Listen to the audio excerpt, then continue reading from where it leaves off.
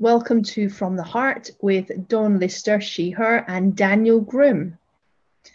We are joined today by the wonderful Tanya Desfontaines, who is a teacher of biodynamic craniosacral therapy. Tanya teaches internationally as well as in the UK. She is a craniosacral supervisor and has her own practice. She lives in South Devon, lucky you, and has children and 2 grandchildren. So when she's not very busy with her work, doing incredible trauma work with people, she is playing with her grandkids, which I imagine is deeply grounding. So welcome, Tanya. I'm really excited to chat to you. Thanks, Dawn. Yeah, lovely to be here. Oh. So let's check in. How are we all today? Daniel, how are you? What have you been getting up to? Tell me about your life. Hi, Dawn. Hi, Tanya. Nice to be here with you both. I go by the pronouns he, him. I had a really nice day yesterday where I met my parents in Southend and we went for lunch and then we went to the end of the pier, which I haven't done in 20 years. It was such a lovely thing to do. Southend's got the longest pier in the world. So it's 1.3 miles. And there's a train that takes you down there and back. And as we were kind of on the train, just kind of trundling along, it doesn't go very fast, but it, saves having to walk there and back. We were just sort of recounting memories about the pier. And it was so lovely just to kind of, know my parents had their own experiences because they were both East London born and lived, and Southend was their place that they came to, and then they used to bring me when I was a child, and then for some reason I ended up living here. And as we were kind of on the train, it was almost like it opened up this whole box of memories, and some sad, but lots and lots of happy memories as well about Southend. And I said, I've lived here for 20 years and I've never been to the other end of the pier. And it was really lovely just to turn back and be like, oh, okay, that's what the town looks like from here, And I live in a place called Westcliff. And I was like, there's no cliff. It just looks flat. But when you're at Westcliff, it seems like it's really high up. But actually, sorry, my cat's come to join us. I didn't warn that was going to happen. When we were looking back, I was just like, it looks completely flat, and you could see like into Essex for quite a long way. So we were laughing about there's a ship in the estuary which is from the Second World War, and it's full of bombs, and they've got cordons around it to make sure nothing drives into it. But it's always been said if something hits it, then obviously these bombs could go off, and actually it could cause a huge tidal wave. And I was thinking, well, if there's a tidal wave, it's going to get up that cliff pretty quick. So I've been living there for 20 years thinking, oh, we live safe. We live in a high point of the UK, and actually not at all. So yeah, it was really interesting, both from a historical perspective from my family, but also just to take a look at where you live from a different angle. I did not know that there was a ship with bombs in it in the estuary. Yeah. That radio station, the local one called Ship Full of Bombs. That's where it got its name from. I did wonder. I had no idea there was a ship with bombs in it. How bizarre. And it kind of made me think a little bit. It's a bit. I just had this because we've been talking about trauma, about the metaphor of something containing trauma, like bombs being like a trauma, and then having to have this protection around you to protect yourself. And that's kind of what we do, isn't it? When there's a trauma and it's unresolved or unacknowledged, we do put layers and layers of protection around ourselves. Otherwise, they can create incredible tidal waves of emotion. But it was just very interesting that my brain went there as we were discussing the Mirfield estuary, which I've been swimming in this week. Oh my God, it's so cold. It's like, you've been in as well, haven't you, Daniel? It's not flipping. This week. Oh, you haven't? I'm in that danger zone where the temperature's starting to drop and I haven't been in the sea, and I'm like, I don't want to go in the sea now because I know it's going to be really cold. So I'm going to go tonight. I've said to myself, after this podcast, I've got a call and then I'm going in the sea. So I might join you. I might join you. Be handy. Yeah, because I was planning on a swim later. We're very lucky here, Tanya, because we can literally just walk down to the water and jump in. I mean, you're covered in seaweed and God knows what else, but I just don't think about it. I come home and scrub with bleach to make sure I'm not all over my body. I went to London on Friday. We went to a comedy club, which was amazing. It was so good to laugh. And then we went to see the Rodin at the Tate on Saturday morning. And if anyone listening hasn't seen it, I think it might be going on tour after this around the world, perhaps. So it was really worth it. So I got me a little bit of highbrow in, which was nice. And my husband and I are doing Noom. So we kind of were walking past all these lovely foodie places, sniffing and sort of licking windows, but not actually eating anything nice. So we have to log our calories. There's something very, very good about Noom because it makes you accountable, because you're like, I didn't know, for instance, I used to eat a pot of hummus every afternoon. That's about 800 calories. I thought that was my little healthy snack. And it's not a healthy snack. It's flipping giving me sick diabetes or something.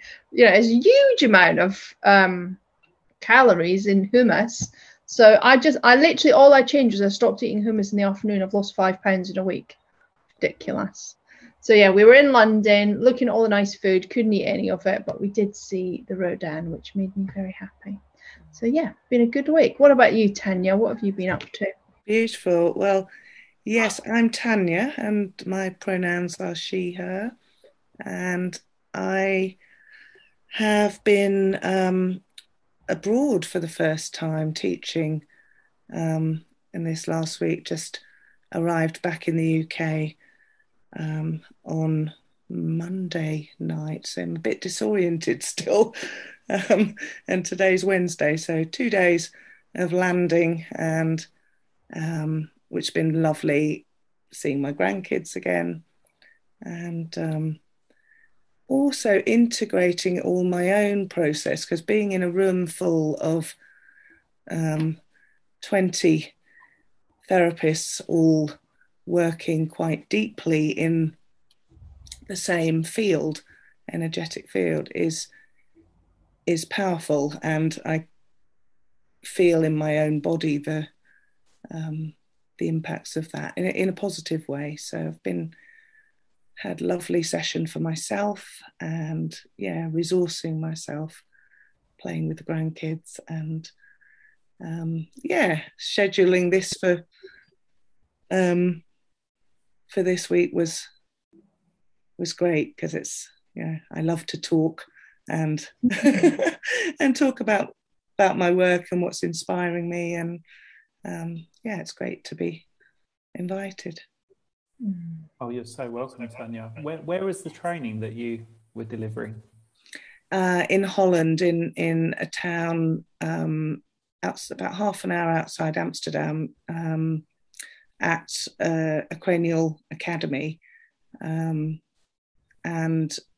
it was the final part of a series of postgraduate seminars, which I started back in 2017. So it's taken 4 years because of the interruption these last 2 years, to complete that. It was lovely to reconnect with the students there, and to deliver this kind of final seminar of the series. Yeah. That sounds wonderful. I'm very jealous. I wish I could have been there.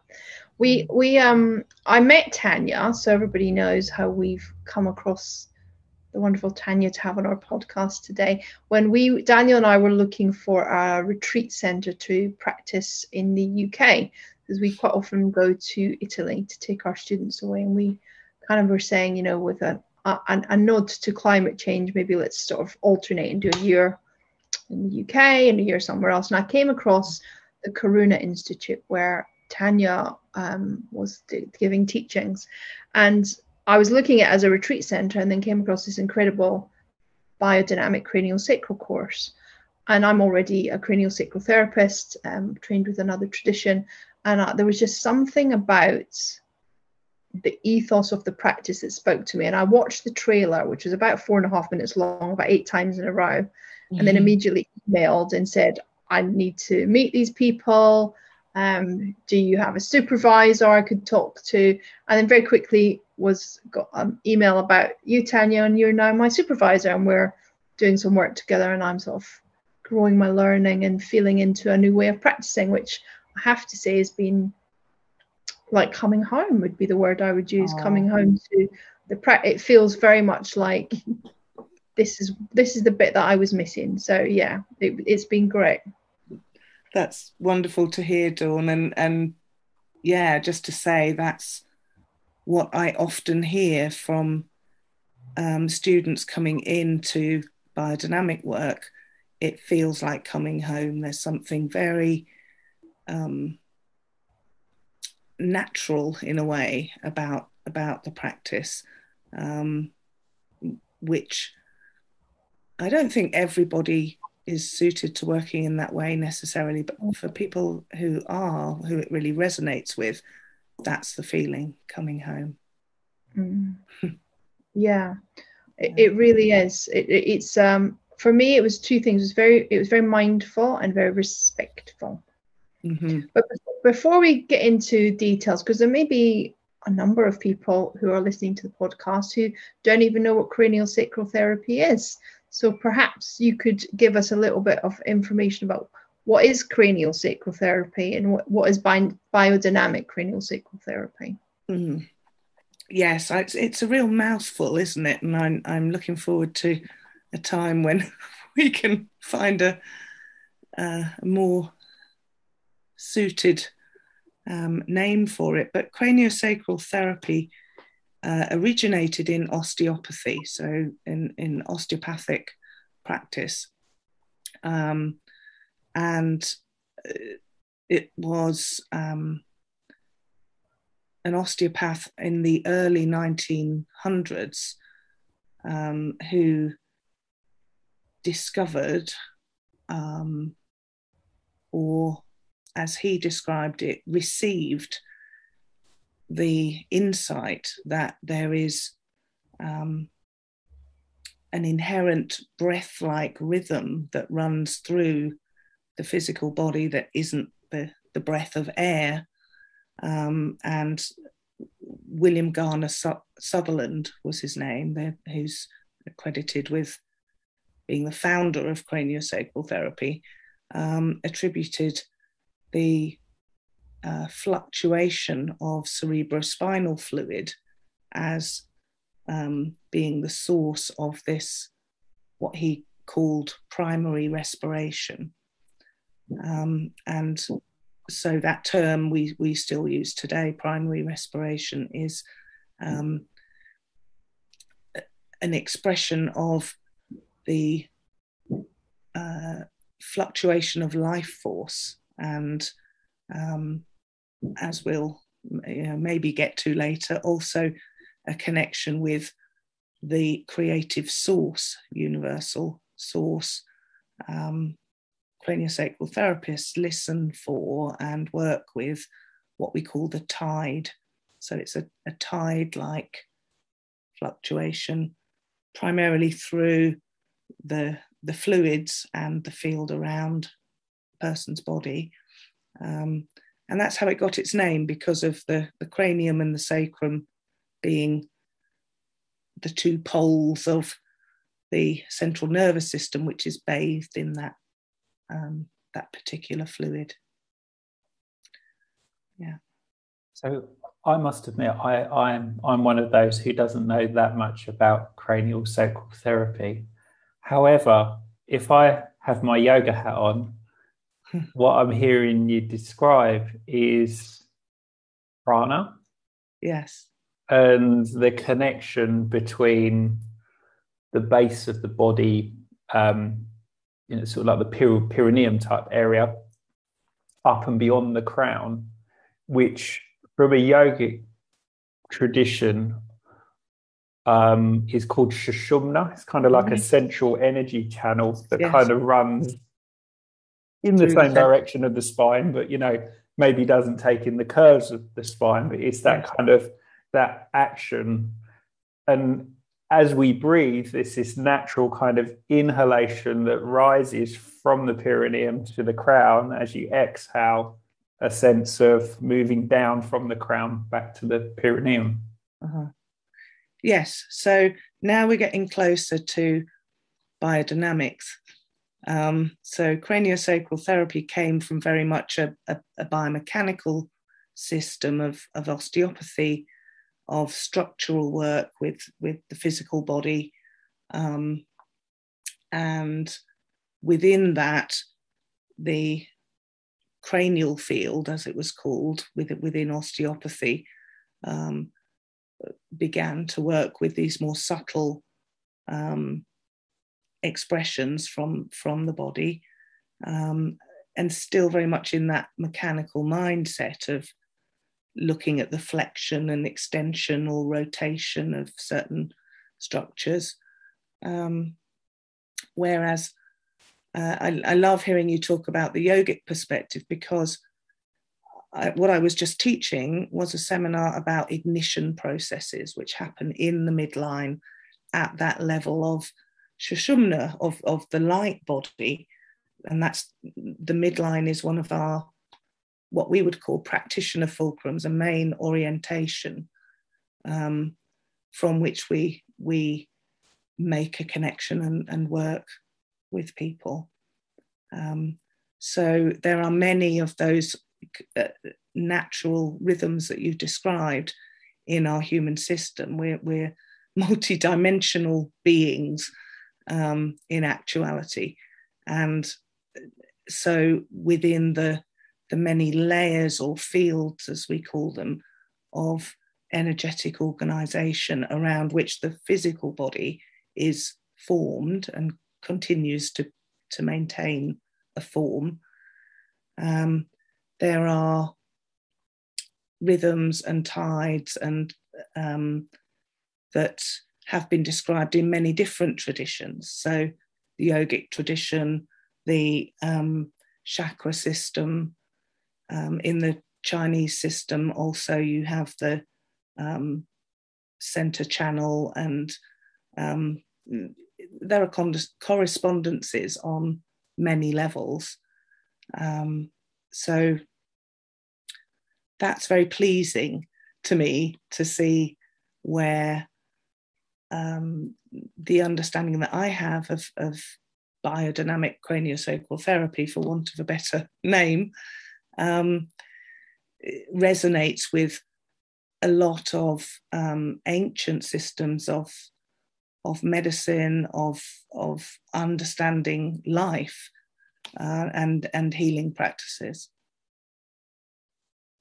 Yeah. So could you just say, you've explained a little bit about what the rhythm is, and you've spoken a little bit about the tides and how it can correlate to the energy systems that we speak of in yoga practice. Mm-hmm. Could you speak a little bit about what does craniosacral practice actually do? Like, if somebody was to come to you, why would somebody come to you for a treatment? What would be happening, and what would be the reason for them to come and visit you? Yeah, okay, so people come to craniosacral therapy usually because they've been recommended it, or they already know about it, because it's such a it's unfortunately still little known modality, relatively speaking, and they come with all kinds of physical, mental, emotional, and spiritual challenges. So, very often there is some physical problems, and alongside that, issues of anxiety, stress, nervous system activation of various kinds, trauma history, which the person may or may not overtly speak about when they come to seek treatment. I also see babies and children and women during pregnancy and work a lot around birth and the impacts of birth. And yeah, sometimes people come with complex problems that don't fit into a particular category in the medical health services. So all kinds of reasons why people might seek sessions, common things like headaches, sleep problems, painful conditions. And how it works is, to put it simply, the healing happens from the inside out. So I'm working with the forces that support health and also the forces that are contained within an area of compromise in some way, not with the structure of the body as such. So I do no adjustment or techniques as such. Don't put any force into the body. It's a very gentle contact. It is a hands-on way of working, but it's more listening with the contact and through the energetic field. And what is very specific to Karuna and the training that was developed there is something that we call the relational field. So that's the quality of relationship between therapist and client. Very important particularly in trauma work. Yeah. Hope that does that tell you more or prompt more questions? All of the above. Huh? Yeah. I know often for myself, when people come to me, it's, as you say, it's like, oh, someone gave me your number. They don't really know what you do, but they said they think you could help. Yes. And it's interesting, isn't it? It's such a light touch practice, and it can seem as if very little is happening during the practice. I mean, we might be feeling a lot because our hands and our awareness is very tuned in and sensitive, but the client may feel very little, or they may feel very relaxed, or they could become very emotional. And so I kind of feel like anything can happen in that therapeutic process that we're sort of creating together. But what does seem to happen, and maybe you could speak a little bit about this, is for me it's like in the same way that in our yoga practice we speak about, and in our mindfulness practice, is this calming of the nervous system. Yes. That's very much a big piece that happens within cranial work, is that we are allowing the parasympathetic nervous system to just calm. Everything's calming right down. And in that space, when the body's not in such a state of high alert and high stress and fight and flight, the body's inner wisdom, it's knowing, which is always trying to create this state of balance.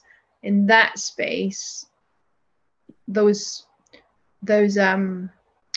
our capacity for healing begins to emerge. So the body begins to heal itself. Yes, exactly. That is a nice way of putting how this therapy works. That for sure, one of the main things that clients notice is the relaxation in their body, also calming of the mind, settling into a more relaxed state, clearing of forces, as you said, fight and flight, and also freeze, parasympathetic charge, and balancing of the autonomic nervous system. And often that's, something that already will improve a lot of the conditions that we spoke about. or that I mentioned. However, that's really the starting point for a deeper healing process to begin to emerge, which comes from the body's own. One of the cranial teachers,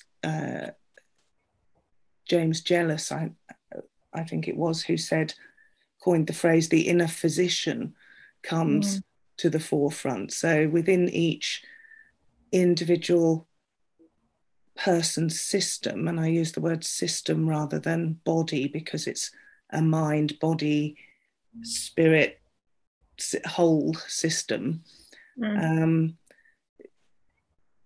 there is if you like, the solutions are bound up along with the problems, in inverted commas.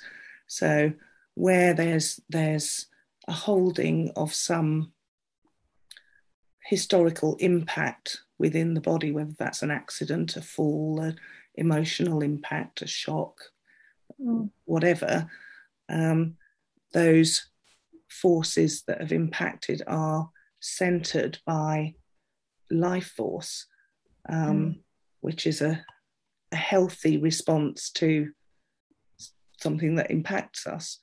And then during the cranial session, as the body settles and the nervous system lets down, discharges, a priority comes to the forefront for a deeper healing process to start to unfold. And that's what we call the inherent treatment plan, which I quite like that term, is a treatment plan from within, which I can never know what that is ahead of time with any particular client. And so it's true, each session unfolds as it needs to from within the client system in the safety of my holding field. And also as the relational field develops, that can go to greater depths. And all of that happens without, if you look from the outside, it doesn't look like much is happening at all, because there are no techniques or anything that looks like I'm doing something to the person's body.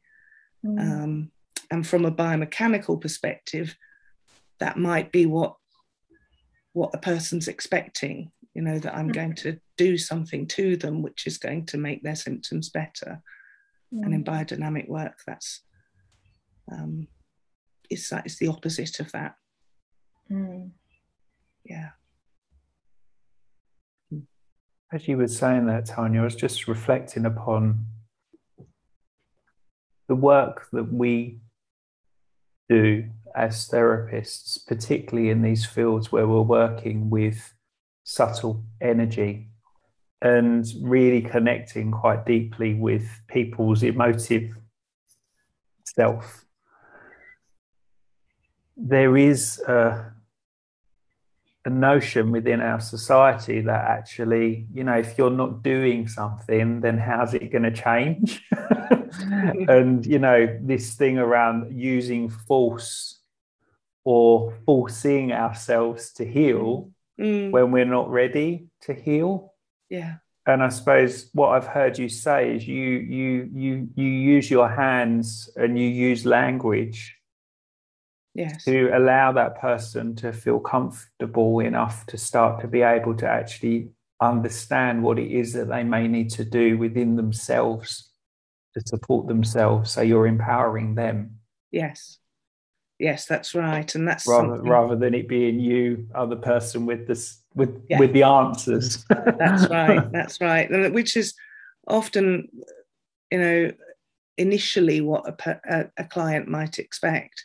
But it is, as you say, much more empowering to have that sense of that we're working together. I'm supporting their system to be able to do what it needs to do from within. And it's quite contrary to the kind of cultural expectations, I think. And it's not a passive process, although it's, your client gets very relaxed, and it might look again like it's a passive process, but it isn't. There's an engagement from within the person who's on the table, and that's necessary and empowering.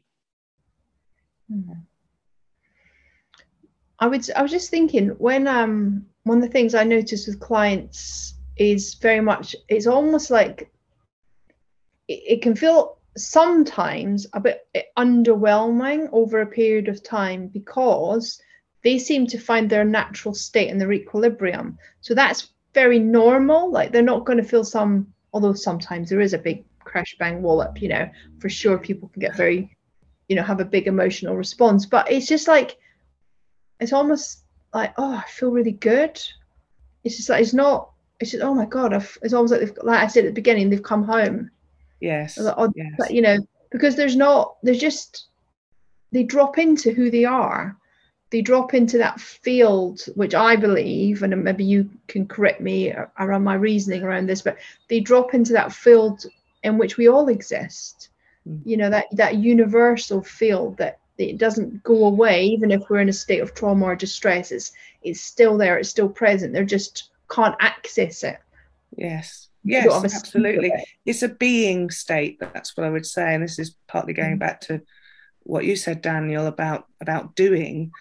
And I'm the more advanced a practitioner, the less doing there is, in my experience anyway. And it's much more about being. So, and changes can happen almost without noticing. And I on what you said, Dawn, I find it really interesting that actually so many of us, myself included, are very used to living in extremes of states.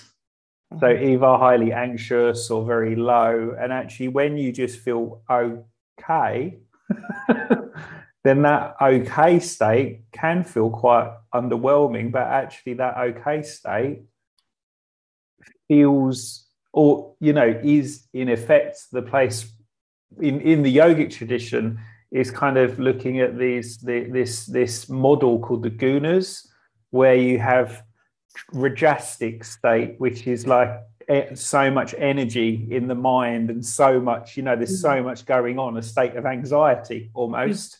You have tamastic state, which is a state of almost kind of inertia. And the idea is to kind of bring those two elements together to find a state of sattva, which actually is balance or stability. Yes, interesting. That's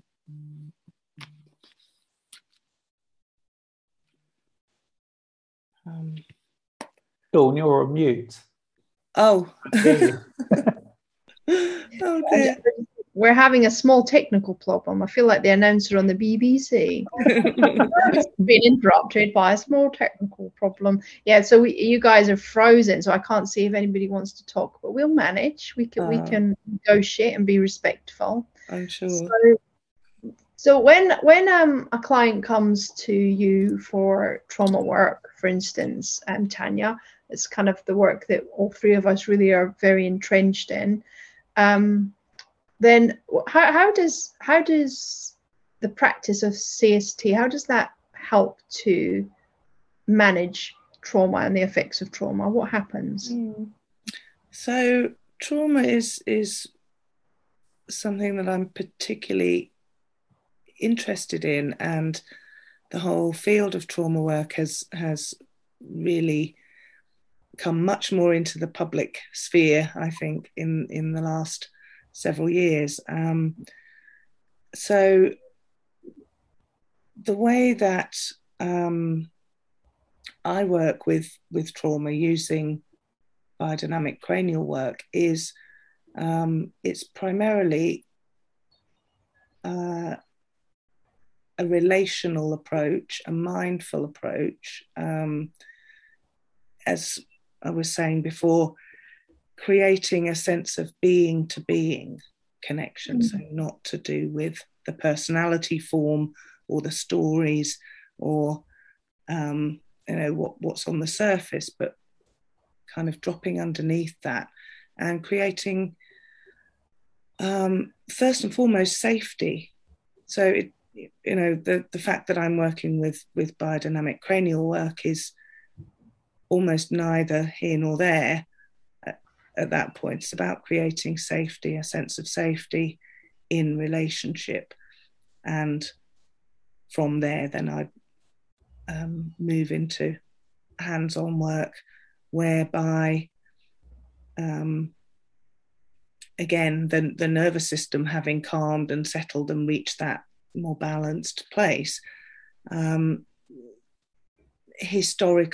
impacts of historical traumatic events, or it may just be a sense of overwhelm through the whole person's whole system, can start to dissipate. And so a lot of the skill of that is to recognize when that's happening, to use verbal skills, engagement to help the person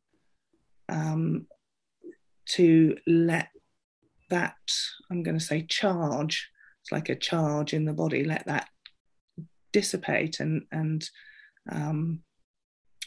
clear in a way that feels not overwhelming.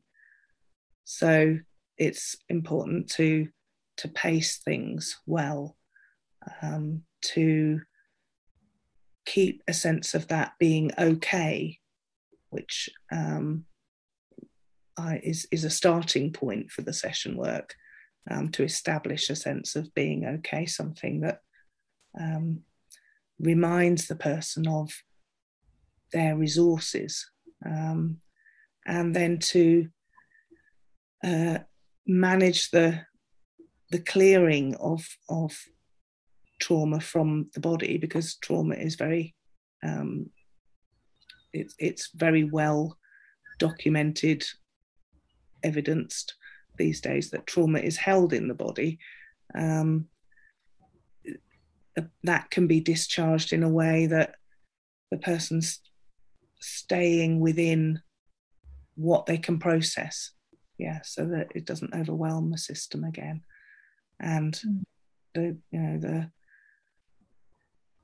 from the point of view of craniosacral therapy, the life force, which we call potency, but has many other names like chi and prana and so on, and can move in the way that it needs to move through the expression of the tide, primary respiration, and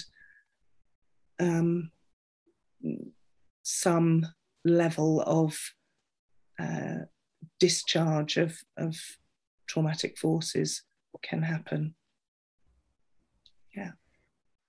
Sorry, I know I do go on a lot, and I'm not sure if I'm answering your questions, so do let me know or stop me if it.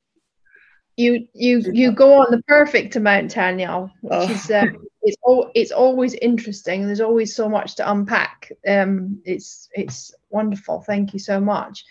So in my experience, I'm sure Daniel, I'd love to hear your viewpoint on this. People respond to trauma in different ways. We all have a different way of managing our trauma, and I think for a lot of people, avoidance is one of them. And in a session, you might be instinctively trying to avoid going to the place where you feel traumatized, because you don't want to have to re-traumatize yourself. And for me, one of the wonderful things about practices that we all do, our yoga, our mindfulness, and the cranial work, if they're done respectfully, they can be a real container for you to safely release some of the the stuff that we've experienced in life. I don't know, what are your thoughts on Daniel?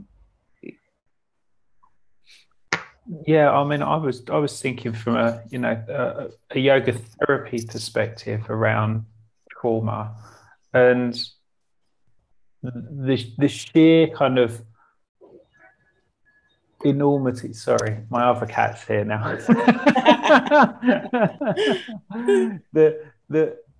the enormity of how trauma can show up, whether it is in our physical realm, whether it's in our breath and our energetic realm, whether it's in our mental, emotional self, or actually how that trauma can block us a lot of the time from actually our truth, our spirituality, our connection with that sort of inner self. And I can completely understand how the way that you've described how biodynamic cranial sacral therapy is approached with trauma is that actually it's about creating that really safe space for people to be able to explore those different levels with you.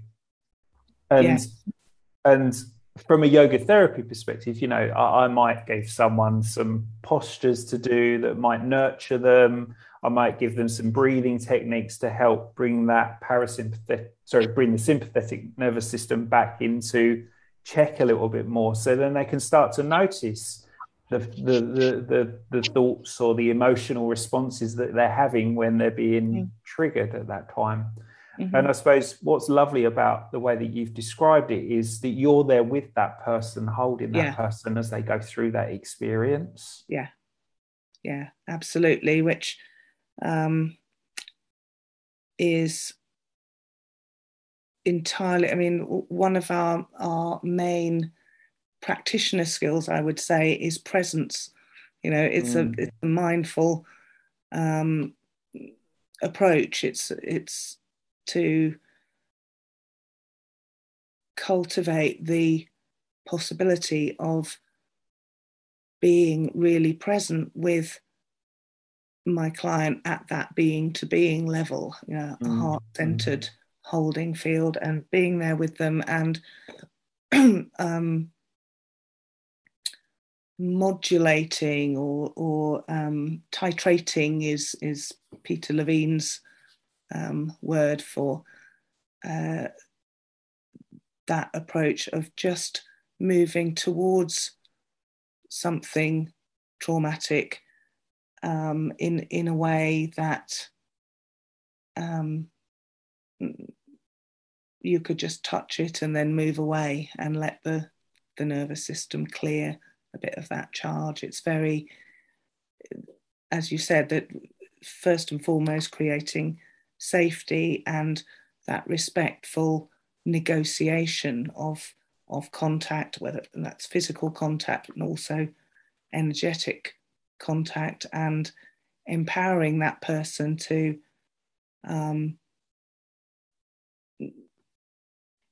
in being there with you to move through as much or little as is appropriate at the time. I was just thinking, we're all traumatized. Life is, trauma can sound like a more catastrophic word than it needs to be. There's little traumas like the birth trauma, just arriving in the world from a natural birth point of view. If the mother is in a state of slight panic, or the energy in the room's a bit off, or the light's not right, there's a little bit of birth trauma there. It's normal. You cross the road, the car beeps at you, makes you jump. That can traumatize you. The problem isn't so much always the trauma, it's the not knowing what to do with it. And I think the work that we do in cranial, and as we've said, the other treatments or practices, they give us tools to help regulate the systems that cause us to hold on to our traumas and compound them, to almost see them as being something bad. It's almost bad to admit that you've got a trauma. It's not okay to admit you're not okay in the moment. Yes. I've seen a lot of that. I was talking about it yesterday to somebody, this sort of just gone through a pandemic, but I meet a number of people saying, I'm perfectly fine, I'm absolutely fine, it's been beautiful for me. And I kind of think, well, how can it be? We've just seen people die everywhere, and other people are really struggling, and the economy is in a terrible state, which has an impact. How can you be looking out at the world and that all that be okay with you? You know, that seeing other people suffer, hopefully, unless you're a narcissist completely, will create a sense of sadness and, you know, compassion and an element of trauma within you on this scale. So I kind of feel like trauma is something we all experience to some degree or another, and hopefully these practices can be supportive of that. Going forward in the world, if the world knew how to handle trauma better, I wonder what it would look like. And I wanted to speak to you specifically about the prison service. This was something we were discussing. I have a client and actually who works in the prison service, and one of the therapists who works alongside me works in the prison service. And we've often spoken about how beneficial it would be for people who are incarcerated to experience these kinds of treatments. And I know I would be really interested to hear what you've got to say about that. Yeah, thank you, Dawn. Well, firstly, just to affirm what you were saying about, yes, we are all traumatized, and it's a bit of a loaded term. And also there can be kind of self-judgment about it. So in essence, yes, it's not possible to come into life in a physical body into this world and not feel the impacts of the conditions that we meet, and particularly at the moment.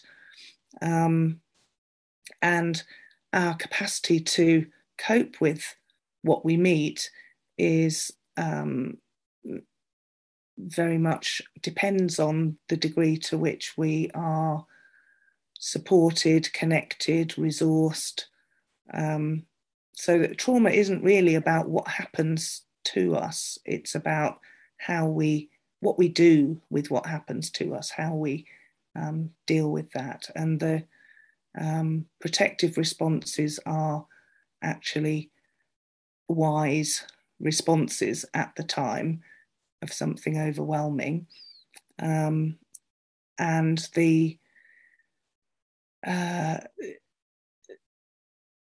also the possibility of learning to regulate. It's like it's never too late for that. So in our work with people, what we're doing largely is co-regulating, using my nervous system to support my client's nervous system to down-regulate or to come out of a freeze state and so on. It's a natural process that happens between human beings. And then you were speaking about collective trauma that happens when we have these large-scale impacts of the recent pandemic, of wars, of conditions which affect a lot of people, and vicarious trauma when we see the suffering of others, and that can be quite unbearable. And so, one way to deal with that is to close down and not feel any of it. But then there can be quite a sense of disconnection from life, isolation, depression, anxiety, and so on. And in speaking specifically about the prison community, you asked the question, what kind of a world would it be if everybody was more aware of trauma and the impacts of trauma? Well, in prisons, I think there you have a community of traumatized people, largely. And trauma, if you like, with a capital T, trauma in terms of adverse childhood events, which can create post-traumatic conditions in people. And the majority of the population of our prisons would fall into that category. So, yeah, I recently came across the work of a woman called Fritzi Horstmann in the Compassion Prison Project. And she goes into prisons and works with the inmates in terms of recognizing their unity, their commonality in the traumatic events that they have suffered, mostly in childhood, and the impact that that's had on them. And it's, as the name suggests, a compassion-based approach, which our biodynamic cranial work also is, and no doubt also your yoga practices and mindfulness practices. So I don't know if you know, actually, the name Karuna from the Karuna Institute means compassion. Karuna is that quality of the ability to sit with another in their suffering, and that human being to human being. Where does the word come from, karuna? Do you know? Karuna is a Sanskrit word, as far as I'm aware, and it's one of the. Now, I'm not a Buddhist scholar, but I believe that there are 4 what are called Brahma Viharas, the qualities for cultivation with mindfulness practice, and so you have metta, which is a loving kindness quality, and karuna, which is the quality of compassion, and 2 others, which I can't remember the names of, but yeah, that's where it comes from. Thank you. Yeah.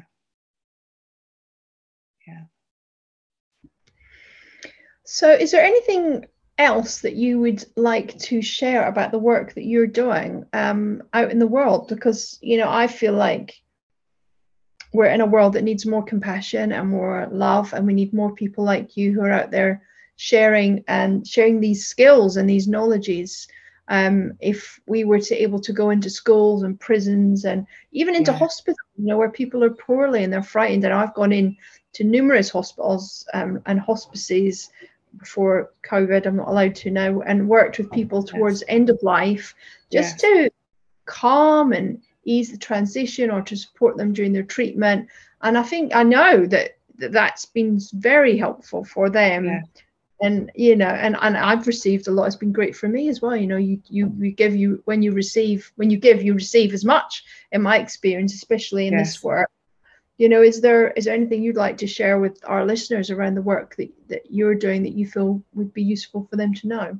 Yes, well, thank you for asking. And firstly, I also feel, gosh, what a different world it would be if we were all able to be in our hearts in that way. And that's not kind of an airy fairy, oh, wouldn't it all be lovely if we were all could love each other and be kind to each other. It's a much more sort of gritty place than that. It can be tough to be in one's heart in this world, and so I would love to somehow be able to join the dots of all these little wonderful projects and people who are doing such things, going into hospices and prisons and those kind of places, and just bringing more awareness of what a difference it can make to come from the heart, and to have more access to the healing potential that we all have within us. So what am I doing at the moment? I'm just begun teaching live again, as I say, at the moment internationally, and looking to set up some courses here in the UK for next year. So if you're interested, you can check out my website, which I'm sure will be in the show notes.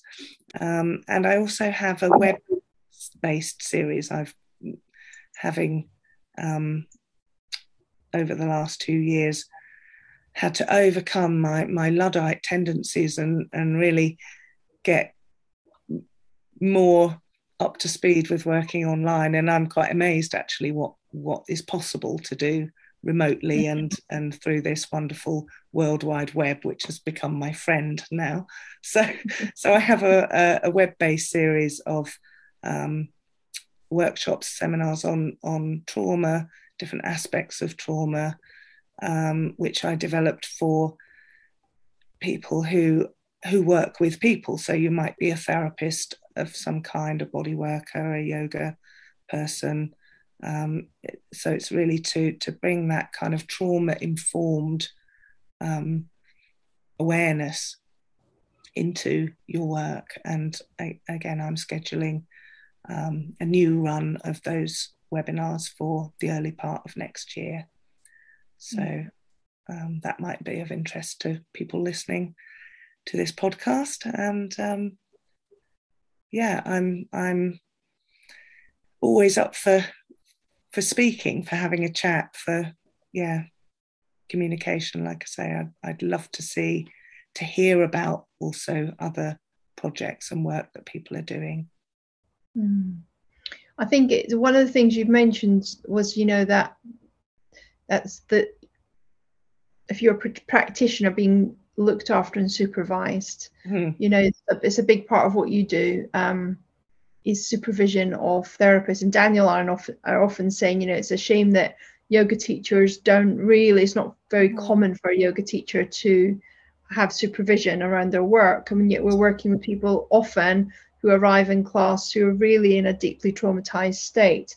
I personally can't speak highly enough about, I have supervision for everything I do, all the different elements. I'm supervised by different people.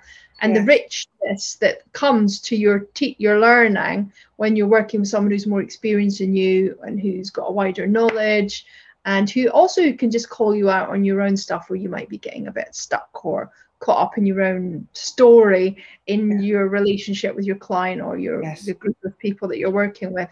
I think if we could encourage people who are listening, perhaps, if you aren't supervised, maybe consider beginning that kind of relationship. And maybe if you're not a therapist, and you're listening and you think, what, I really hear I need that kind space for myself, then look at ways that you can support yourself, I guess. Maybe having a regular cranial treatment or attending a class or taking time out to really develop a kind relationship with yourself. So not only are we living from the heart for others, but we're living from the heart for ourselves.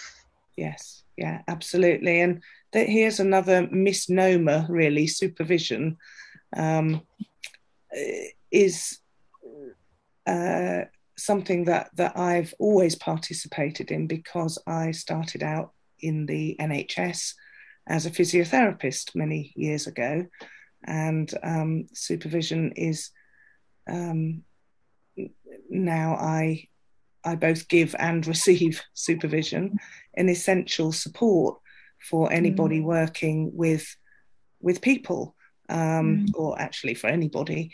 It's and it doesn't mean somebody keeping an eye on what you're doing or whether you're doing your job properly or whatever. It's actually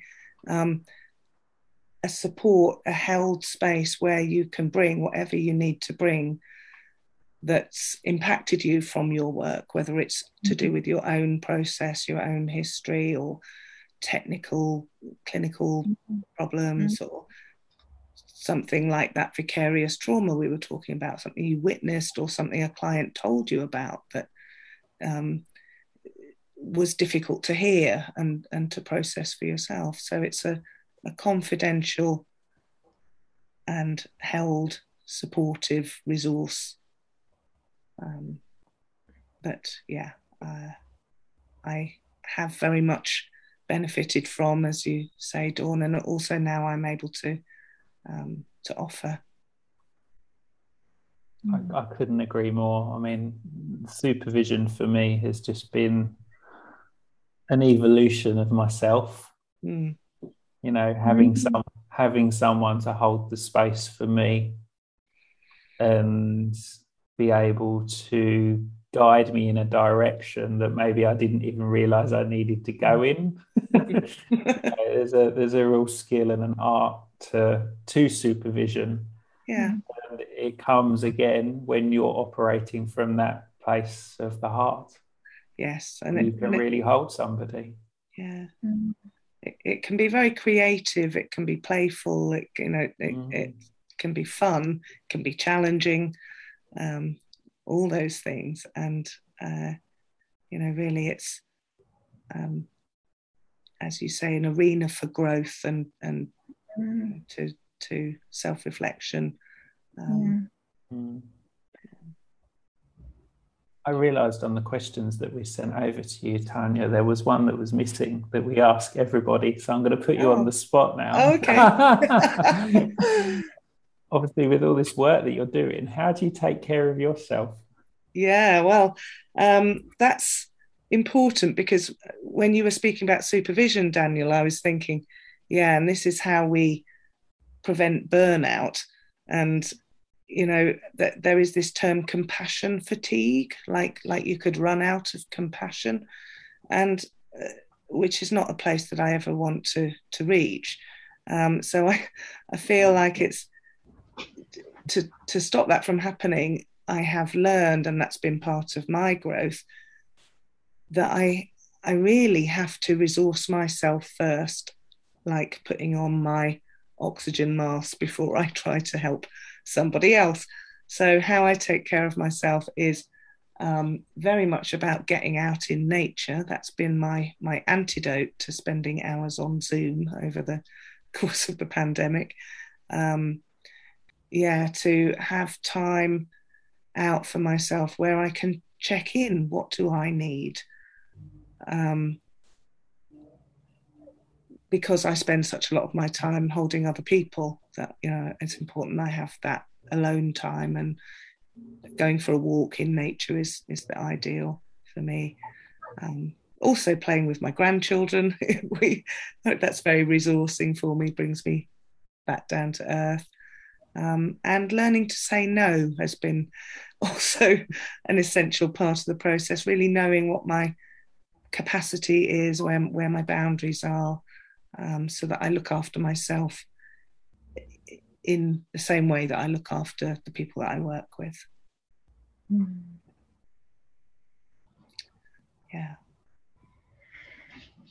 Sounds wonderful. Sounds like a perfect balance.